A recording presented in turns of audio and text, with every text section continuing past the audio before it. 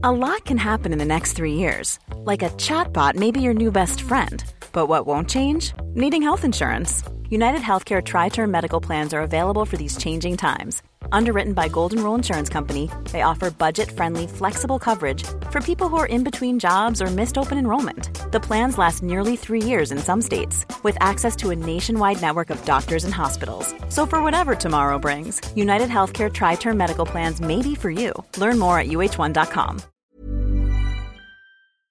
The Premier League All Access podcast is proud to be brought to you by Ladbrokes. Stay ahead of all the big games in the best league in the world, the Premier League. With the latest odds, form guides, expert opinions and more, the fans are the players at Ladbrokes. Are you in? Let's go. Play at ladbrokes.com, 18 plus, begambleaware.org. T's and C's apply.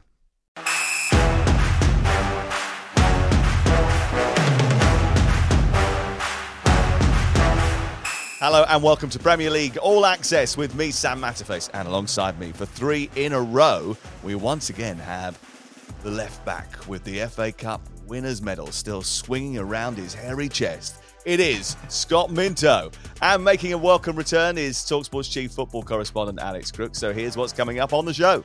I know you're very much of the belief that defence wins titles, but they've got so much firepower. Crook only ever watches one game of American football in the entire calendar, right? Okay, and it is, funnily enough, the Super Bowl. So he has busted out defence today because we're building up to the weekend, the Super Bowl. He has to play somewhere. You know, I just think you play your best players down the middle. And if you can fit Phil Foden into a central position where he'll get on the ball more often than just waiting for the ball out wide. Whenever one of the underdogs have won a game, who do you want in the next round?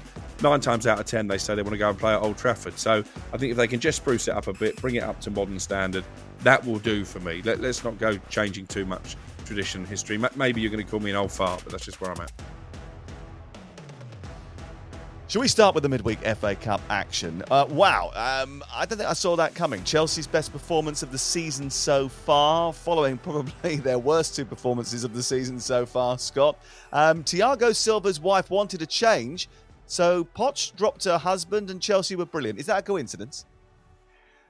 It's amazing, isn't it? I mean, first of all, listening to you sounding surprised that Chelsea were scoring the goals. I was surprised watching it.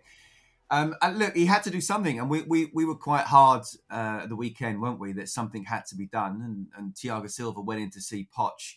I'm actually really pleased that Poch had some cojones in that, because it's a big call to drop, you know, the senior players, as it were, Sterling and Thiago Silva, and it was absolutely spot on. We've seen Badiashile make some mistakes, we've seen Disasi make some mistakes, but actually together, They were very, very good and kept Ollie Watkins very quiet. So brilliant from that. And hopefully they'll take it forward, and hopefully we won't be hearing from Bell Silva in the future. Yeah, they squeezed up to the halfway line. They can do that without Thiago Silva in the team. It's something that you and I talked about quite a lot recently. And look, you know, the key thing now is, Badiashile picked up an injury towards the end, and that won't be great if he ends up now having had a good performance alongside Disasi to not play again for a little while. And that's been sort of Chelsea's issue, really. And Pochettino mentioned that. I think you're right to sort of point out 2 things. That one, that he did show that he was the boss last night. And I thought he was deliberate. He was talking to Gabriel before the game, right? And he knows that question about Thiago Silva is going to come. But yet he still sort of came up with that response, which was almost a little bit un-Poch-like. The way he sort of came across as if, what do you mean? I'm in charge here. Do you know what I mean? He was just sort of, I think he was sending a message last night by doing that. And it certainly worked. The big test now is to go to Selhurst Park, Crook, on Monday night and live on TalkSport and back it up. Absolutely, because you've mentioned in previous podcasts, not just with Chelsea, but with Manchester United as well, that quite often we've said there's been a turning of the corner and then they very quickly put the handbrake on and taken a step backwards. So I think it is important to back it up. But maybe Chelsea is just one of those sides this season. We've seen it in the past where they struggle for consistency in the league, but on their day, because they've obviously got talent, they're a very good cup team. So maybe it's not beyond the realms of possibility they pull off that domestic cup double, but there's a long way to go until they achieve that. Yeah, absolutely. Is their 5th round tie with the mighty Leeds the pick of the 5th round draw? You won't be surprised to know that Jeremy, the producer, wrote that in the running order. He's a big Leeds fan. He's only very excited about that game. I quite like the look of Luton, Manchester City at the Kenny as well, Scott. I'm doing that game, Sam. I don't know if you're doing that as well. I'm looking forward to Luton, Man City, and that's going to be a fascinating game, isn't it? Seeing City at the Kenny and dealing with all that. But you have to say Chelsea Leeds is the big one, isn't it? I mean, even before I was on the breakfast show yesterday morning, and Alan Brazil and Ali McCoy were saying, "Oh, this guy's too young to remember this," and I haven't heard a too young shout at me for a very long time, but I was the Chelsea Leeds 1970 FA Cup final. I tell you what, I've got the videos. I've got the VHS tapes if you want them. Do you want the VHS tapes? Yeah, no, absolutely. It is on VHS. And I think you go back to there and there's a history there, isn't there? Of course, we know the world has changed as well as people and society, but you go back, that was good football back in the day. I wonder whether each manager would just show this is actually what this competition and this fixture means to the fans. You should go back and look at it on YouTube if you can, because it's played. The second game is played at Old Trafford, right? So Chelsea win the cup at Old Trafford against Leeds, and the pitch is like, it's just a mud bath. It's absolute. It's heavier than you can imagine. Bearing in mind, this is in the middle of May when they end up winning the FA Cup. It's crazy, and the kicks and the tackles that go flying in are unbelievable. Ron Chopper Harris, just watch him go through the Leeds United forwards. It's unbelievable. And there's a big mistake by Gary Sprake in that as well. Nowadays it would be assault, but and 3 aside, but great football back then. Right, let's get into the weekend now, because it's a massive game at the Etihad Stadium, and of course, it's live on TalkSport.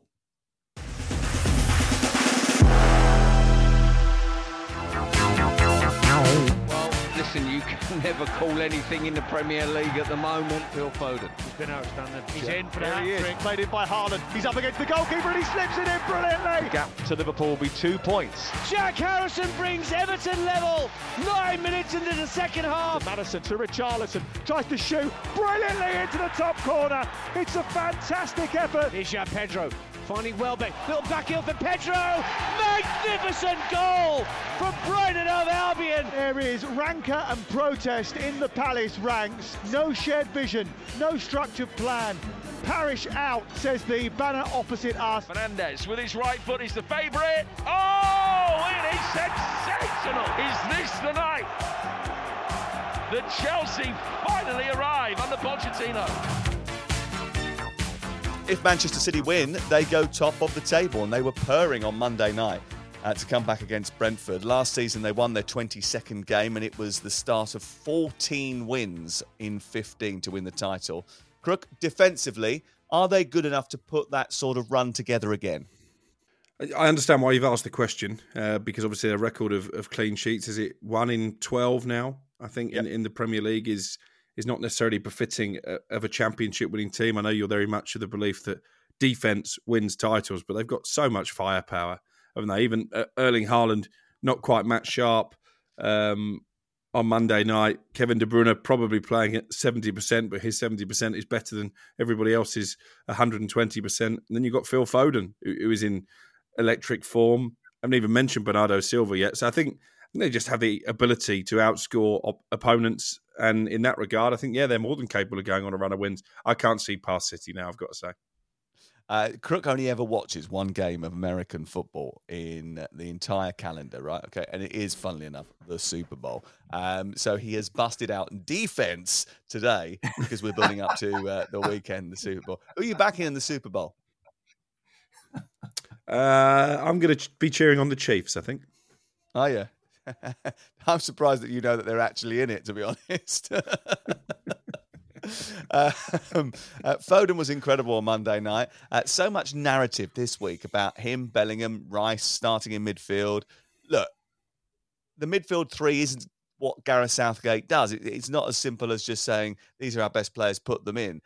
No manager is actually going to start, not in international football, with one holder, 2 Foden, Bellingham just in front of them, and then 2 wide and Kane through the middle. It's 2 open. And whenever Gareth has been encouraged to do that, I remember doing a game, I think I did it against either, I think it was Hungary or Iceland or something, couple of years ago, and everyone was saying, you've got to get Mount and Foden into the team, and they did that, and they got overrun in midfield ridiculously because, that's not what...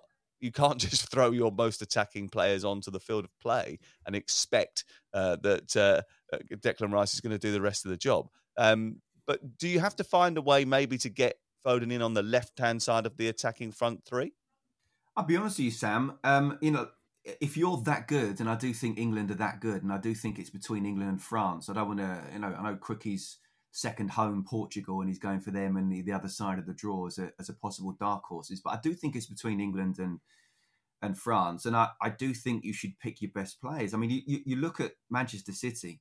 They had Rodri at Brentford, and they had Bernardo Silva, De Bruyne, Alvarez, Foden, and Haaland. That's a very attacking front five where we're going to score more goals than you are. And look, it's very easy for us to sit here and say that, 60 million people want to be England manager. Well, Gareth Southgate has the pressure. But you look at Spain with Xavi, Iniesta and Busquets. If you're that good on the ball, you can keep the ball and you can still put yourself into the right position. I genuinely believe you can do that. I don't think Gareth Southgate will do that. I understand the point you're making, and you've always got to be careful on the counter-attack. But he has to play somewhere.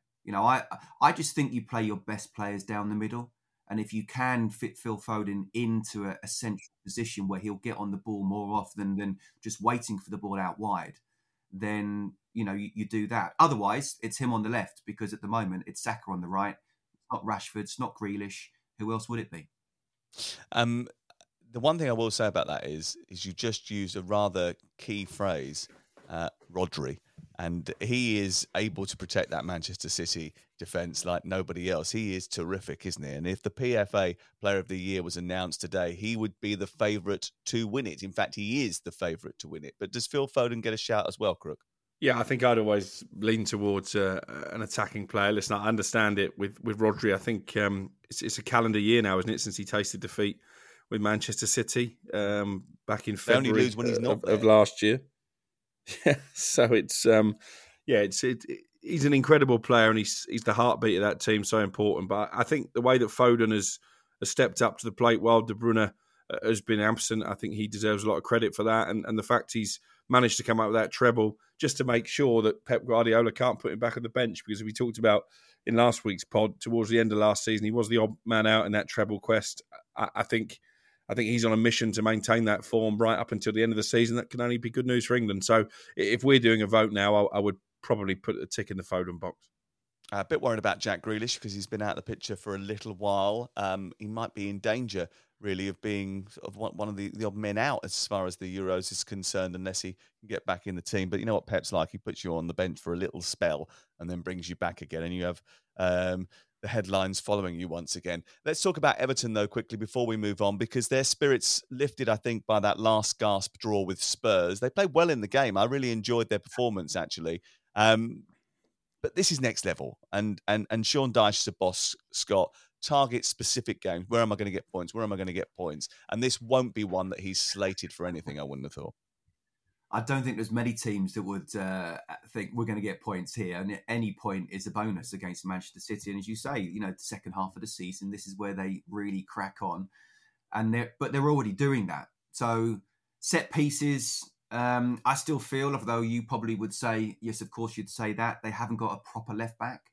So in terms of defensively and getting around Guardiola when he gets forward, does he get back quick enough? That's a possible sort of look to try and get him down the right-hand side. But look, this is such a difficult game. I think it's one of those where if you can play well and narrowly lose, there's still a lot of positive to take for Sean Dyche. Yeah, Everton fans obviously still upset with the Premier League. I think they were upset with some decisions that went against them last Saturday as well. I thought for large parts of the game against Tottenham, they were the better team. And sometimes I think when they play the better teams, they sort of raise their spirits. But away from home, that's going to be very difficult against the Manchester City side that never really lose, do they? Brentford had a lot of success going direct on Monday. I thought the goal kick routine was brilliant, by the way. I thought that was so inventive. Ivan Toney just leaning into the defender, Ake, allowing the space for Mopai to go through the middle and score. If they are going to have any success here, Crook, it is going to be at set pieces, isn't it? Yeah, I'm just not sure that Dominic Calvert-Lewin is quite up to speed to do what Tony did and almost bully those Man City defenders at time. It was alarming in that first half, the number of times that Brentford got through with that punt upfield. But you're right, it wasn't a fluke. Clearly it's something they've worked on in training, and I'm sure Sean Dyche would have been watching that and trying to replicate it. But equally, I think Pep Guardiola will be aware now that maybe teams see that as a vulnerability, and he would have been trying to find ways to shut it out in the build-up to the game. Okay, let's move on to Luton against Sheffield United, because this is a big game at the bottom of the table. Luton have been on a great run of form, but for once, this is a game that they'll be expected to win, Scott. And with that comes a different amount of pressure and maybe a different approach. What do you think? I don't necessarily think a different approach. I think they've just got to carry on doing exactly what they're doing. But you're absolutely right. It's one of the few games where they will be seen as favourites. And if they are to stay up, and fair play for where they are, and we don't yet know what's going to happen to Forest and Everton the second time. And I'm with the Everton fans on, I think it's unfair. But listen, Luton have been superb. They have to win this game. It's a must win. You're playing against the team that's bottom, the team that's conceding goals for fun. If you want to stay up, you have to do exactly what you've been doing. You've been playing against the big boys, and you've been very close to them, if not nicking points off them, being just a goal behind. But these are the games that define whether you stay up or not. And I think they've got some fantastic players, especially Ross Barkley as well. He has been sensational. I remember you guys asking me, how do you think he'll do? I'll be honest with you, I didn't know. But I didn't think he'd be dominating games in the way he is. He is, Ross Barkley, arguably at the best point of his career. He's running the shop for Luton. He is absolutely running the shop for Luton. Sheffield United pathetic away from home. And Villa on Saturday, they were at home at Villa on Saturday, and the Opta analysts after the game said that they've got a 99% chance of relegation. What is their aim for the rest of the season? Rebuild for next season, try and put some building blocks in place for a promotion campaign, and hope to find the 2 points from somewhere that they need to beat Derby's record of 11 from 2008. Crookie? Yeah, I think that's it in a nutshell. I'd make it 100% chance of relegation, let alone 99. They were really poor, weren't they, against Villa at the weekend? And you look at the Villa results either side of that. Obviously, we're speaking after the FA Cup defeat at home to Chelsea. They lost at home to Newcastle as well. In fact, if you look at the last 5 or 6 games, there are indications that maybe the Villa bubble is starting to burst. So the fact they went there and won so convincingly, I think, is a big worry for Sheffield United. Chris Wilder initially made them harder to beat. That seems to have faded away. So, yeah, I think just getting beyond Derby is the aim initially. But obviously, Wilder was recruited, I think, with a view to next season, the fact that he signed a contract beyond the end of this season. But they've been a really poor addition to the Premier League, it has to be said. And I'm going to have to apologise in advance to Ross Barkley, because I've stuck him on my fantasy team this week, and I'm having a nightmare at the moment. So his stellar form is about to come crashing down. You know, the best thing I did over the course of the last couple of weeks, right, was acquire Alfie Doughty and Carlton Morris. They've been points pigs. It's been brilliant. I've been straight into my draft team, and they've absolutely propelled me back up the table. I'm only 3 points off the top now, and I've got the second highest accumulation points in the league. Yeah, I'm just looking down at the table and seeing Crookie down there, so floundering a little bit. My team's dreadful. Let's move on. Tottenham against Brighton. No Harry Kane. Obviously, he's gone this season. But oddly, Tottenham have scored more goals at this stage of the season than they did at this stage of the campaign last year. Some of that, Scott, is down to the return of form of Richarlison, because he's got 9 goals in 10 games and seemingly can't stop scoring. It's got to be his mood, right? Because he went through this period when he first joined the club. He wasn't particularly settled. He got 2 in his first 39 Premier League games. And all of a sudden, he has just gone bang, goal, goal, goal, goal. Now, is that because Son's been away? I mean, even though the run started while Son was still there. Or is it just because he's in a greater place mentally? I mean, the finishes against Everton last week were nothing short of top draw. They were from a top-class striker. I think it's the latter. I think the fact he's in a really good place right now, and I think, again, Ange Postecoglou needs a lot of plaudits for what he's done. You know, what I'd say about the goals, I definitely think that if Harry Kane was in the side, his goals would be even higher for Spurs. I mean, let's not forget, how bad it was under Antonio Conte and how difficult it was for Harry Kane to score goals then. But there's no doubt about it. Listen, he's playing exceptionally well. The only thing I would say is he's a streaky goal scorer. And I don't think that he's going to, say get another 9 in 10. So if you're asking towards, can he win the Golden Boot, then no, because, Haaland's getting fitter. Salah's going to be coming back when he does from fitness as well, from injury. No, he won't. But the bottom line is Tottenham are in a really good place. And the thing we've talked about Spurs is strength in depth. If they have injuries, can they deal with it if they haven't got their best 11 out? Now, Postecoglou has an issue with who he's going to pick for his best 11, and that can only be a positive. When we were younger, Crook used to be a streaker.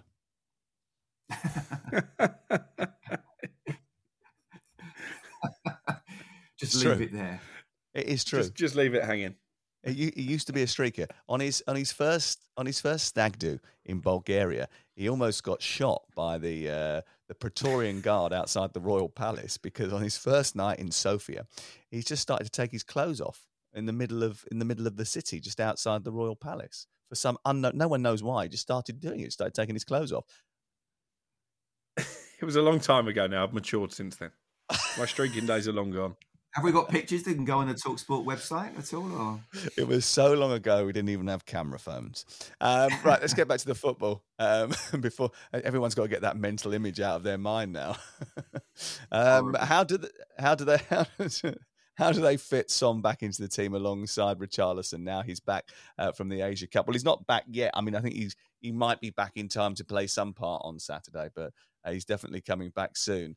Does he go to the left? Johnson goes to the right.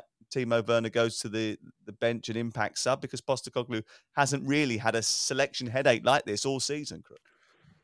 No, but it's a nice dilemma because you've forgotten to mention Kulusevski, who I think has been a terrific player, not just this season, but since he joined Spurs. So all of a sudden you've got 4 positions and a multitude of options. I'd imagine that Son will probably be on the bench this weekend, and he would accept that. Maybe Werner's vulnerable on that left-hand side because I just think Richarlison on current form is undroppable at this moment in time. Yep, I like Timo Werner. I think he's had a bit of an impact because he's added pace to the attack, and which is something they don't really have.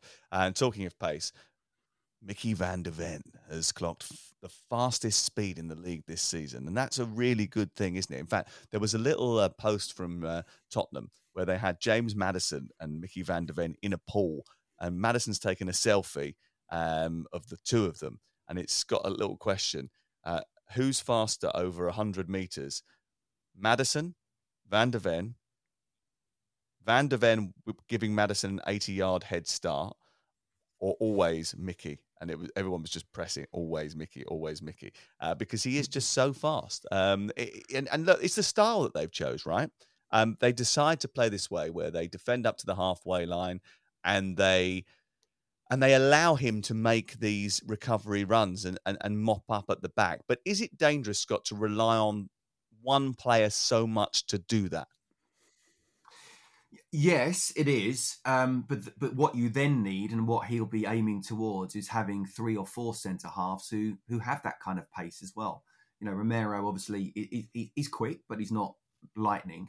And obviously, there's a lot of quick strikers on there. If Mickey van de Ven gets another hamstring injury and he's out for the rest of the season, then Spurs are not the same side because of the style that they play. So, in answer to your question, yes, it is. But there is a style that Ange wants to play, and they're going to play it whatever. When we saw it earlier in the season with Ben Davies and who was it? Someone else was playing centre-half as well. Emerson Royale, that's it. It's not the same. So it is dangerous, but that's where, again, in the summer, they need to recruit just a couple of quick centre-halves. He is almost as important as a Son, as a Maddison, if Spurs are to be successful. Because it's all very well playing that way and be exciting going forward. You can't be conceding 1 or 2 a game, which they concede a lot of chances, Spurs, you have to say. They do. When is a push not a push? Ange got tetchy after the Everton game about Vicario not getting protection from the referees. Will Brighton target that weakness at corners? Yeah, I think they will. Obviously, they scored from a corner against Palace at the weekend. Lewis Dunk, who I spoke to afterwards, and he said he should score more goals than he does from corners, something he's been working on. Obviously, they've got Van Hecker as well, who can be a handful.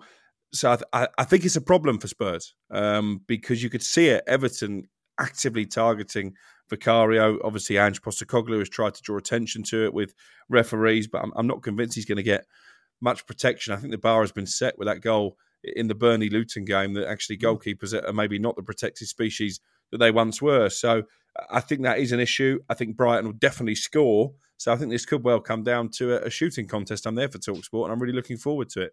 And of course, Brighton have got Mitoma available as well.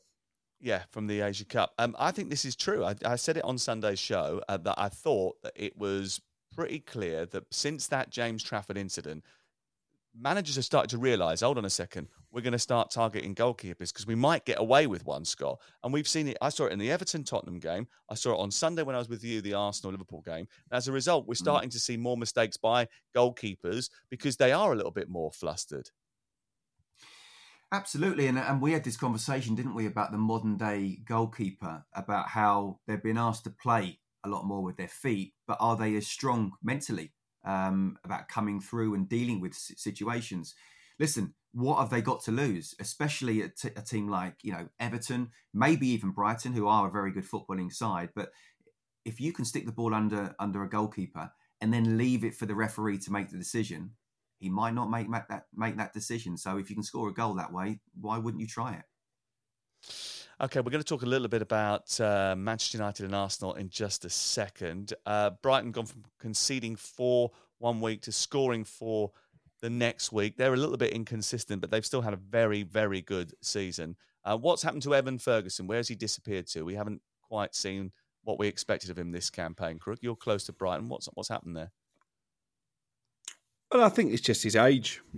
Teenagers go through these phases. I think his overall performance, actually, against Palace without getting on the score sheet was much better than it has been of late. But obviously, all strikers are judged on goals. He hasn't scored since November, which will be a source of frustration for him. But nobody's panicking, I don't think, at the Amex. They realise that he's still a very young player, but his potential hasn't gone away. And obviously, João Pedro, to his credit, has stepped up to the goal-scoring play. I don't think enough has been made of João Pedro so far this season. £30 million. It was a record transfer for Brighton. But what a signing he's been. 19 goals he scored in all competitions. Okay, quite a few of them are penalties, but they still need sticking away. And just know if they get a penalty, he's not going to miss. And he's come out with some big goals as well. And I think De Zerbi has already made noises in press conferences that maybe Brighton fans should enjoy João Pedro while he's there because he will be on the radar of far bigger clubs.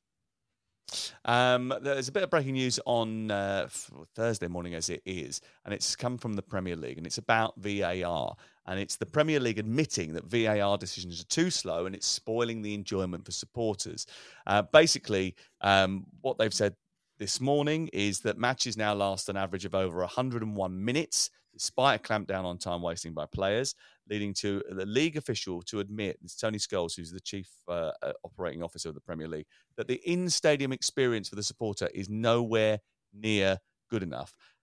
Premier League chief football officer Tony Scholes saying the whole reputation of VAR is affected by the number of VAR checks and the lack of clear communication with fans in the stadium. The VAR experience is poor. The in-stadium experience is poor for the supporter. It's nowhere near good enough, and we know it's not. It affects supporters' enjoyment of the game, and we know it needs to change. And as a result, they are asking International Football Association Board to be allowed to make VAR decisions as open and transparent and informative to supporters. So eventually, video and audio of reviews are broadcast to TV viewers and in stadium to fans. A welcome development, I think, that the Premier League are getting behind this call because it is important.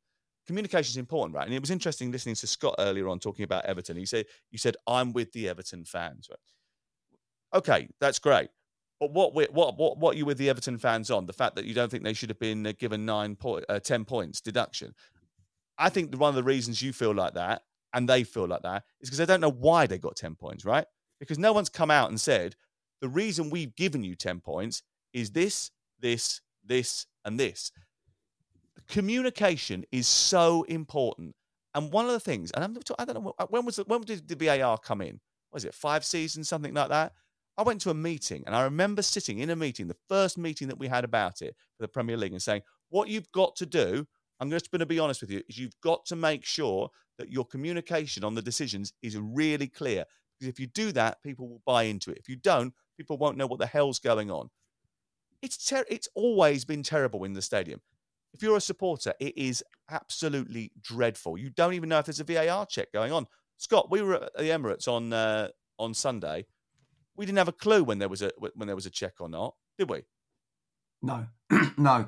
And for the record, I'm with the Everton fans on the fact that I don't think it should have been allowed. You can get done twice in a season. I understand why they have, but the fact that you could get done twice in the same season for not the same 3-year period, that's what I think is unfair. But on this, I mean, if you're asking IFAB, I mean, I heard on White and Jordan, the guy speak, the head of the IFAB, and they're talking about cooling off period. I mean, really, if you're going to talk about cooling off periods, and we don't have to talk about that here, then I worry that IFAB is not going to actually do what's best for the fans. Well, they've got to look at the VAR protocol because it's so boring, isn't it? Like sitting there waiting for something to happen, especially when you don't know what's going on. You're like, well, what's happening? Now, last night, actually, when you're sort of doing some of the big FA Cup games, you get the VAR in your ear. You're not allowed to sort of put it up, but you can listen to what they're saying. And they don't really talk that much to each other. Be honest with you, it's not all the time. Just after a goal or something, they just say, just check in your on-field decision. You know, it's quite sort of mundane, really. And it didn't really get involved last night at all, which was quite good. But if you're out in that crowd and you've gone to get a hot dog and you look at the TV screen, what's going on? It's only when you see the broadcasters telling you what's happening that fans really understand it. It shouldn't be like that. In stadium, we need to know what is going on. The thing is, Sam, we've got VAR. It's here to stay, whether people like it, whether they don't. I personally am for it, but not in the way it's been implemented. But so if it's very unpopular, which what it is at the moment, as you say, communication is absolutely key. They can almost make it reasonably exciting by listening to what's going in. And then the fans are totally engaged. And then the extra 2 or 3 minutes don't feel like 2 or 3 minutes. So, yeah, absolutely. I'm with you on that one. Okay, on to Sunday now as Villa look to avoid losing 3 in a row at home. One size fits all seemed like a good idea for clothes. Nice dress. It's a t-shirt. Until you tried it on. Same goes for your healthcare. That's why United Healthcare offers a variety of flexible, budget-friendly coverage for medical, vision, dental, and more. So whether you're between jobs, coming off a parent's plan, or even missed open enrollment, you can find the plan that fits you best. Find out more about United Healthcare coverage at uh1.com. That's uh1.com. Millions of people have lost weight with personalized plans from Noom. Like Evan, who can't stand salads and still lost 50 pounds. Salads generally for most people are the easy button, right? For me, that wasn't an option. I never really was a salad guy. That's just not who I am. But Noom worked for me. Get your personalized plan today at Noom.com. Real Noom user compensated to provide their story. In 4 weeks, the typical Noom user can expect to lose 1 to 2 pounds per week. Individual results may vary. The Premier League All Access podcast is proud to be brought to you by Ladbrokes. There's a lot more to those 90 minutes than what goes down on the pitch. With the latest odds, form guides and expert opinions, you'll know the score with Ladbrokes. Odds update on Talk Sport with Ladbrokes. Are you in? Let's go. Play at ladbrokes.com, 18 plus, begambleaware.org. T's and C's apply.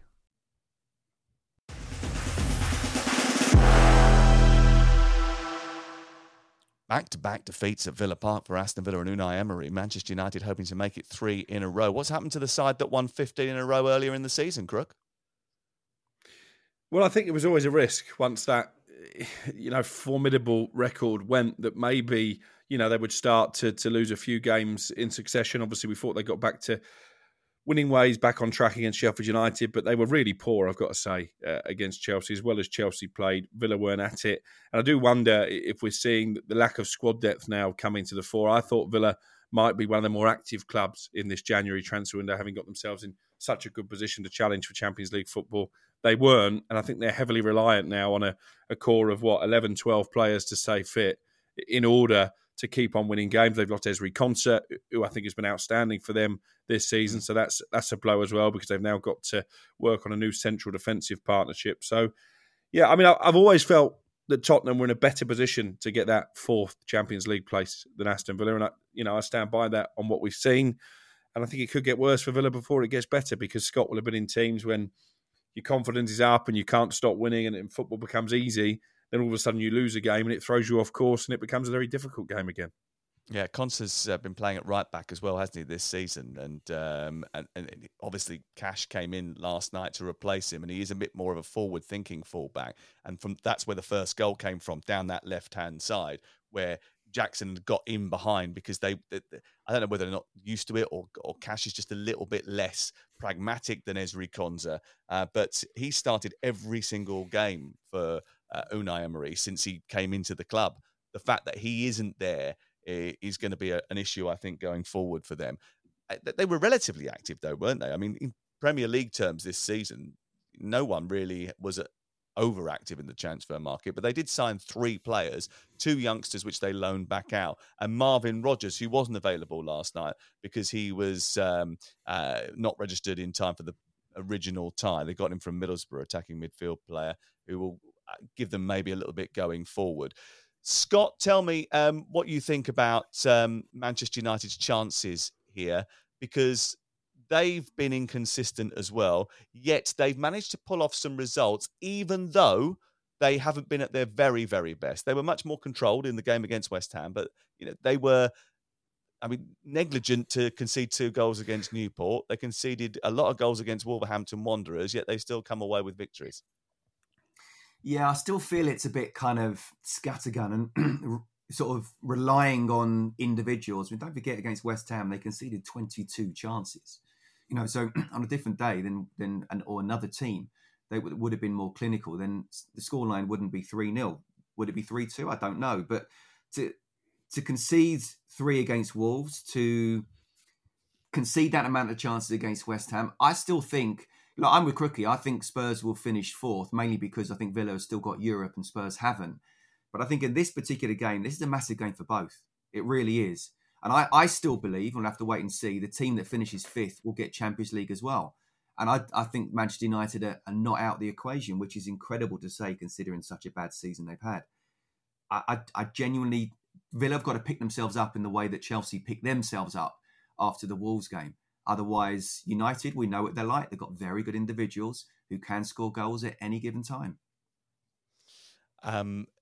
It's interesting that you talk about that coefficient, because I think there was a day that we were on the podcast when it looked impossible that England would get that 5th place. And that same night, Brighton, West Ham and Liverpool all won their groups in the Europa League and the Conference League. And as a result of that, it meant that England got within 3 points of Germany in the coefficient. So there is now very much a chance that they might get that 5th place. And I think that'd be great for the Premier League, and certainly great if it is Manchester United, because Jim Ratcliffe, he needs the money, doesn't he? I mean, he's gone out this week with his begging bowl, asking the government for some cash to build a Wembley of the North. Does the prospect of a new gaff get you excited, Crook? And do you think it's becoming of a billionaire to go out with a big begging bowl and ask the government for a little bit? Please, sir, can I have some money to help me build my stadium? No, I think a lot of people have hit nails on heads here by suggesting that a club owned by the Glazer family and with Sir Jim Ratcliffe propping it up probably don't need public money to help build a new stadium. So I think that's a non-starter. Am I excited about a new gaff? Not overly. I'm a traditionalist. I don't want to leave Old Trafford. I think if they can find a way to spruce it up and bring it up to modern standards. Yeah, but I don't even want it to change too dramatically. I still think it's as iconic as you head towards St. Busby Way and you see the outside of the stadium. I love seeing that. It gets me excited. It gets Manchester United fans excited. It gets rival players excited. Even in this FA Cup run, whenever one of the underdogs have won a game, who do you want in the next round? 9 times out of 10, they say they want to go and play at Old Trafford. So I think if they can just spruce it up a bit, bring it up to modern standard, that will do for me. Let's not go changing too much tradition and history. Maybe you're going to call me an old fart, but that's just where I'm at. Can I just why didn't Manchester United sort of, maybe when it was talking about levelling up, did you think they probably meant levelling it up in Manchester itself, because Manchester City got a free stadium, so they thought maybe we need one too?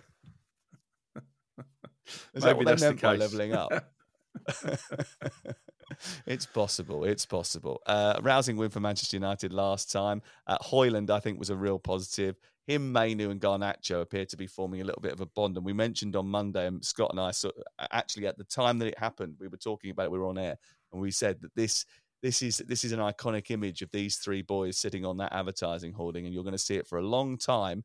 And I think you build your future around those boys because they've got real potential, haven't they, Scott? Absolutely. As I say, it's a shame that Marcus Rashford couldn't find his way there as well, because I think that would be seen as the future, because you get him right and suddenly Manchester United are looking up. But that's what United quickly knows. That's what United have been about. The Busby Babes and the youngsters coming through in the 90s. It's always been about, yes, get the very best players, but you also bring through or have the very best players as youngsters. So look, if you can turn it around, Chelsea a million miles away, Manchester United in a much better place. As I say, they're only 6 points off Spurs at the moment. So if they can somehow go on a bit of a winning run, it's amazing how the confidence and momentum changes. Let's go to West Ham against Arsenal Sunday. Big game this for Arsenal to back up what they did against Liverpool. They have to go on a City-type run, I think, Crook, to win the league. Absolutely. It was a massive statement result against Liverpool. I don't think any of us saw it coming, but you just can't see City dropping too many, if any, points between now and the end of the season. So Arsenal are going to have to be foot perfect. And obviously this is a ground and a game where they've had issues. Recently losing to West Ham at home, last season chucking away a 2-0 lead and drawing at London Stadium when you and I were giving a certain Arsenal Invincible a little bit of stick because he predicted that maybe that could be a difficult trip for Arsenal. West Ham fans always raise themselves for these London derbies. I don't think they're in particularly good form, and I think again there's doubts about David Moyes' long-term future at the football club, but they do tend to bring their best for games against teams like Arsenal. So this is a massive test that the Gunners need to pass. Hold on a second. David Moyes' long-term future at the club is in doubt again. I thought he was just organising a brand new contract. He actually said it the other week. Their transfer window's out the way now, so we'll just cross the T's and dot the I's on that. We're going to finish it off. Was this all a big ruse? He's not going to sign one. What's happening? Well, there have been suggestions, with some West Ham reporters that maybe that contract is not as clear-cut as perhaps is being made out. And there's also suggestions that David Moyes might actually decide to walk away at the end of the season. So I think until he's signed on the dotted line, those questions won't go away. Would you blame him, Scott, actually, if he decided to walk away? That's a really good question. Because I think, as I've said before, West Ham are in a golden period right now of what he's done. 6th, 7th. Okay, last season not so good. The Europa League semi-final. In the Premier League. I know, the Europa Conference League as well. First major trophy in over 40 years.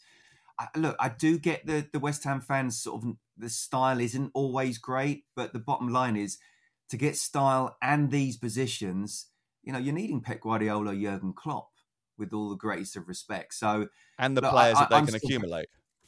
And the players they can accumulate, which, to be fair, they have accumulated good players, and they are starting to. I've been at the London Stadium this season many times, and the Wolves game, a game in Europe, and actually it was really good football. It was front foot football because it was an attacking picked side. But the bottom line is David Moyes does what it says in the tin, and they are 7th at the moment, and they're still in the Europa League. It's I hope he stays longer, but I wonder whether they just chucked out the contract just to test the water to see what the fans are like. There's a growing number, Sam, that don't want him as manager next season. I do think it's crazy, but it's getting bigger and bigger.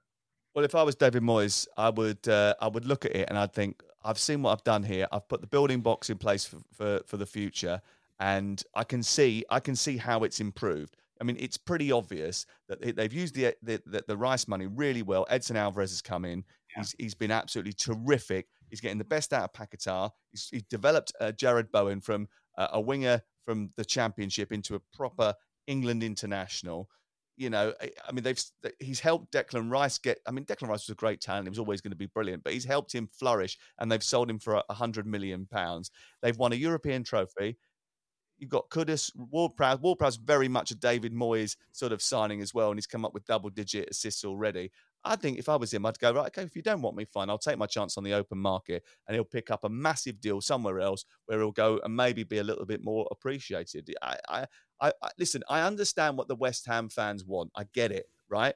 But at this stage, surely you have to understand that this is a small step-by-step process to something greater, and they have gone up the ladder. They have moved forward over the course of the last 3 years. You're not going to get to perfection in a short space of time. It is going to take a while, and they've done that. They've moved forward, and I think you've got to look back and go, do you know what? I think this is progress. We're getting there slowly but surely. He might not be the man to ultimately take you forward. There might need to be another one to put the icing on top of the cake. But let's keep building the cake properly. Let's bake it properly beforehand. You know what I mean? I don't understand why they're so desperate to sort of remove him all the time. It seems a bit strange, really. And it's always after sort of like a defeat or a non-performance, when really that is going to happen over the course of the season. Yeah. What sort of reception is Declan Rice going to get, by the way, returning to East London? He should get a warm one, really, but he did get a bit of stick when they went to the Emirates, I remember rightly. And when they played in the League Cup earlier this season, I think he was booed, wasn't he, by West Ham fans, which I find ridiculous, to be honest. He cost them nothing. They sold him for a club record fee. He won them a European trophy as his last act in a West Ham shirt, and even when it was clear that he was going to leave at the end of the season, he gave nothing but his all. I find it bizarre, to be honest, and disrespectful if Declan Rice does get stick again. Come on, West Ham fans, chill out. Come on, let's have a little bit of maybe we should have a collective sort of couch session with West Ham fans. Come on, chill. It's okay. You're having fun. Let's go back to Prague. We had such a great night in Prague. We enjoyed it. It was brilliant. Let's take that for a while. Because it was me and Scott had a brilliant night in Prague, by the way. It was we did celebrate that with the West Ham fans quite with gusto. We had a beautiful lunch the next day. Do you remember that in the square? That was great, wasn't it? Now. Very romantic. Yes. It was. Right, okay. That's it. Let's move on because Manchester City Everton Premier League game is 12:30 on Saturday. That's going to be our big one this weekend. We've also got Chelsea Crystal Palace on Monday night away at Selhurst Park, which will be fascinating to see if Chelsea can back up their good performance in midweek. All the goals they go in with Adrian from 2:30 this afternoon, Saturday afternoon, and Tottenham Brighton is on TalkSport 2. Another great game in the Premier League on TalkSport 2 this week. We had Palace Brighton last week and Tottenham Brighton this week. I mean, I don't know who's picking the TalkSport 2 games, but they're doing a very good job because that is Tony Bloom, by the sound of things. That is a brilliant game to have on TalkSport 2 on Saturday afternoon at 3:00. Looking forward to listening to that on my way back from Manchester City. Crookie, thank you very much for staying fully clothed throughout the course of the podcast. I appreciate that. Goodness for that. And Scott, always good to see you. Although, we don't mind if you streak. Right, okay, we'll see you on Monday morning when you wake up to review all the Premier League action.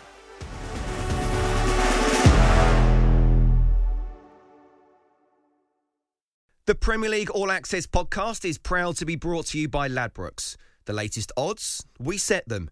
Form guides, we've got them. Expert opinions, we share them. The best fans in the world deserve the best. Be match day ready before the whistle blows with Ladbrokes. Odds update on TalkSport with Ladbrokes. Are you in? Let's go. Play at ladbrokes.com. 18 plus. BeGambleAware.org. T's and C's apply. Planning for your next trip? Elevate your travel style with Quince. Quince has all the jet-setting essentials you'll want for your next getaway, like European linen, premium luggage options, buttery soft Italian leather bags, and so much more. And it's all priced at 50 to 80% less than similar brands. Plus, Quince only works with factories that use safe and ethical manufacturing practices. Pack your bags with high-quality essentials you'll be wearing for vacations to come with Quince. Go to quince.com/trip for free shipping and 365-day returns.